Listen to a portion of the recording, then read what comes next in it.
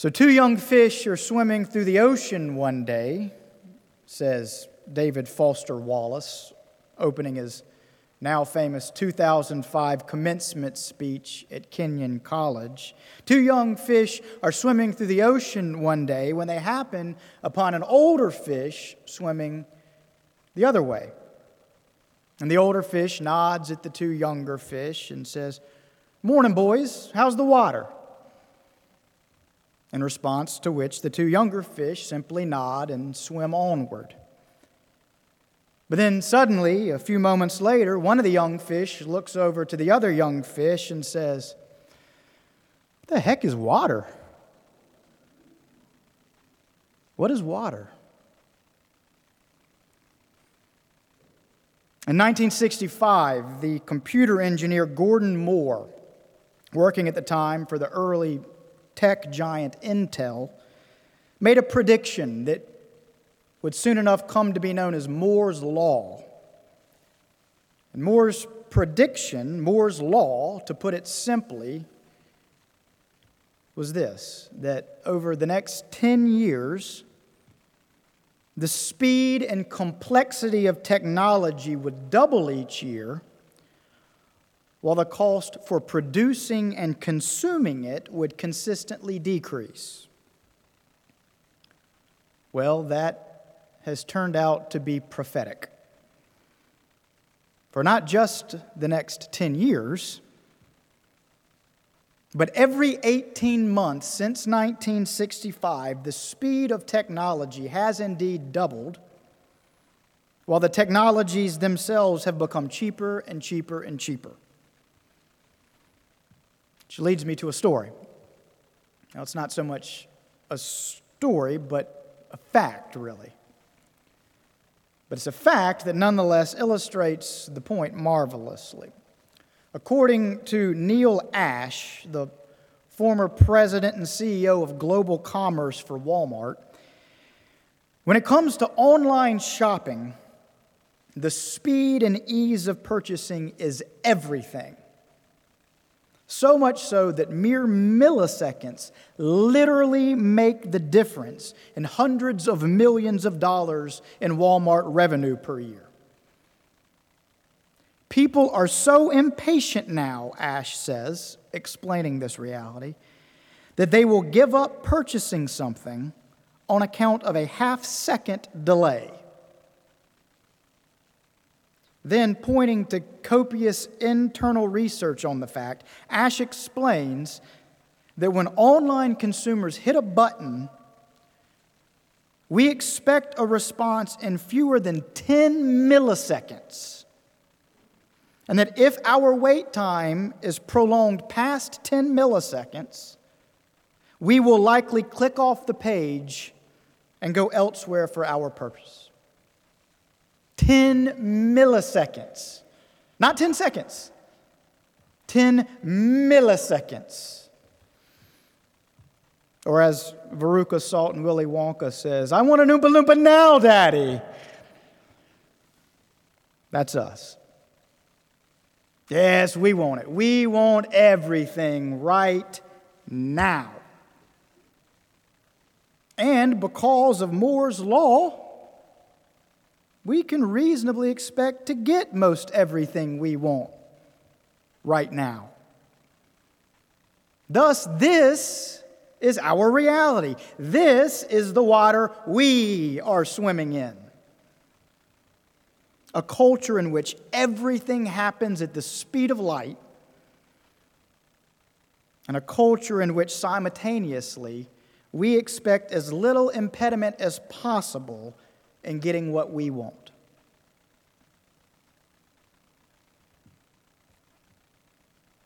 So is now the time you're going to restore the kingdom? The disciples asked Jesus at the beginning of Acts chapter 1. Is now the time? Their people have been waiting on this restoration for some 600 years by this point. And now, with Jesus' stunning resurrection, signs seem to suggest that it might finally be about to take place. And so they are quite naturally eager and anxious. So is now the time? They ask. To which Jesus simply responds, it is not for you to know the times or the periods, but you will receive power when the Holy Spirit comes upon you. And then just like that, he withdraws from them into heaven. Talk about a longer wait than 10 milliseconds. And talk about an impediment in the way of getting what you want. Nonetheless, the disciples faithfully go and do as Jesus instructs them. They return to Jerusalem, where they gather regularly as a community of followers, constantly breaking bread and sharing stories with one another, praying and waiting. And then one day, amid all of that praying and sharing and waiting, at a time when least they expected, it happens. The Holy Spirit comes upon them, nudges them, inspires them, provokes them, compels them. They hadn't been given any advance notice. They were in no way braced or prepared. They hadn't been busily surfing the internet and putting things in their spiritual shopping carts.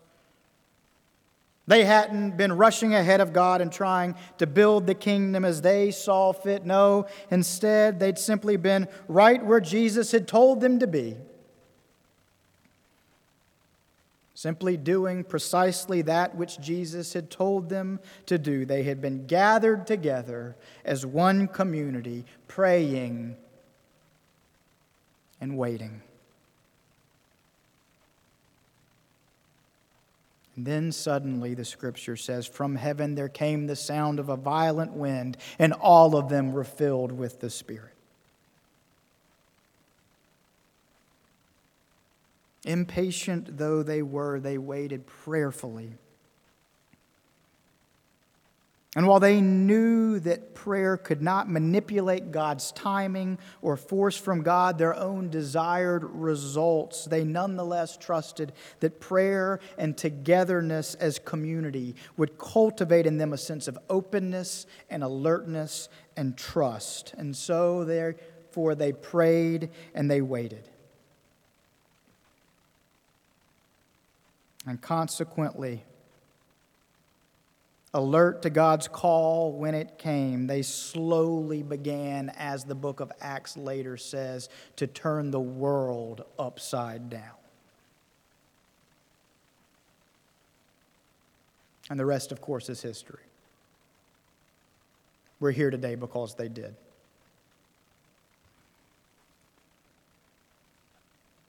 Here's why I open this sermon with the story of the two young fish. The punchline of the story, of course, turns on the fact that the two young fish are so totally immersed in water that they don't even know what water is. The water is so all-consuming that they don't even know it's there.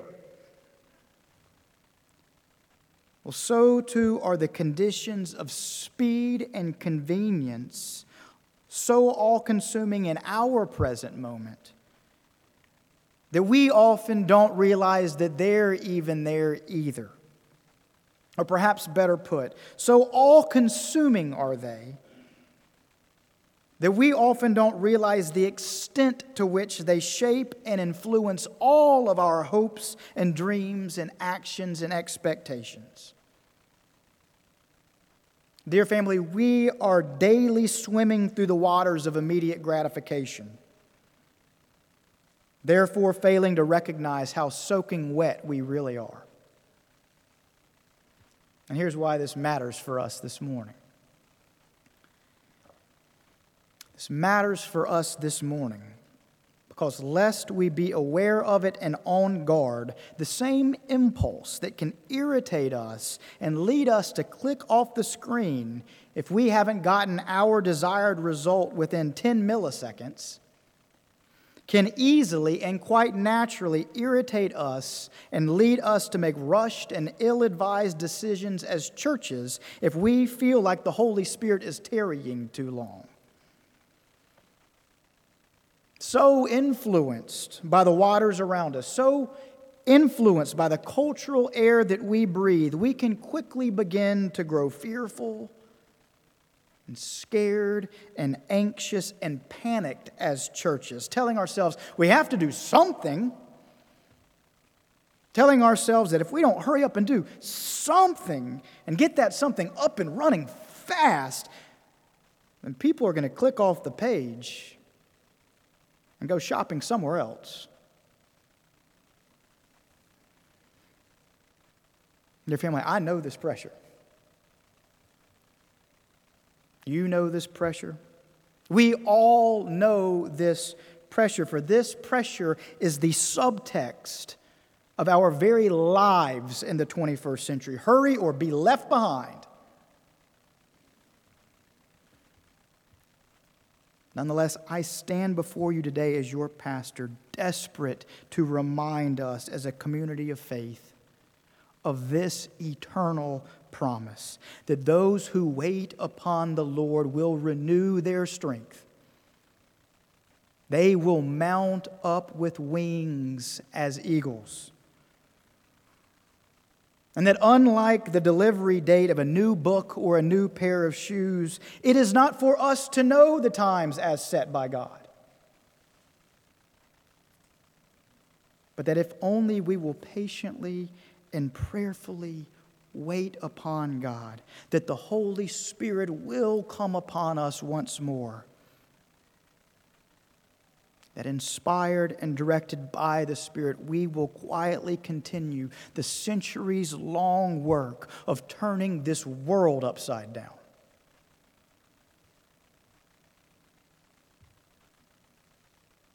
We live in a time when patience is more difficult than ever.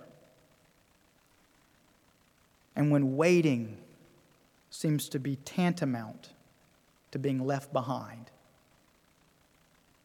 And when busyness and innovation have been elevated to near sacred status. But the simple truth is, the Holy Spirit is not bound by our present moment. And Moore's law has no bearing whatsoever on the ways of Creator God. Which means that as the American church anxiously and frantically tries to respond to the current crisis that we've been considering together these past few weeks, means that as the American church anxiously and frantically tries to respond to this crisis, that the churches who respond by trying to become busier and more innovative for fear of being left behind may just rush and innovate themselves into a greater and deeper problem, while the churches who respond like the disciples in Acts chapter 1 may just mount up on wings as eagles, quietly and unassumingly turning the world upside down in ways they could have never planned for or anticipated.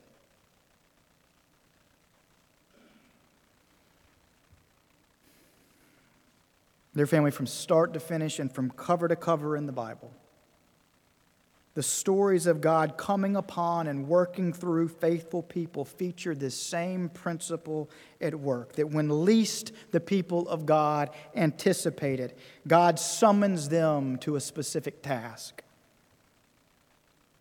The subtext of the Scriptures is that the eternal breaks into time when least people expect it.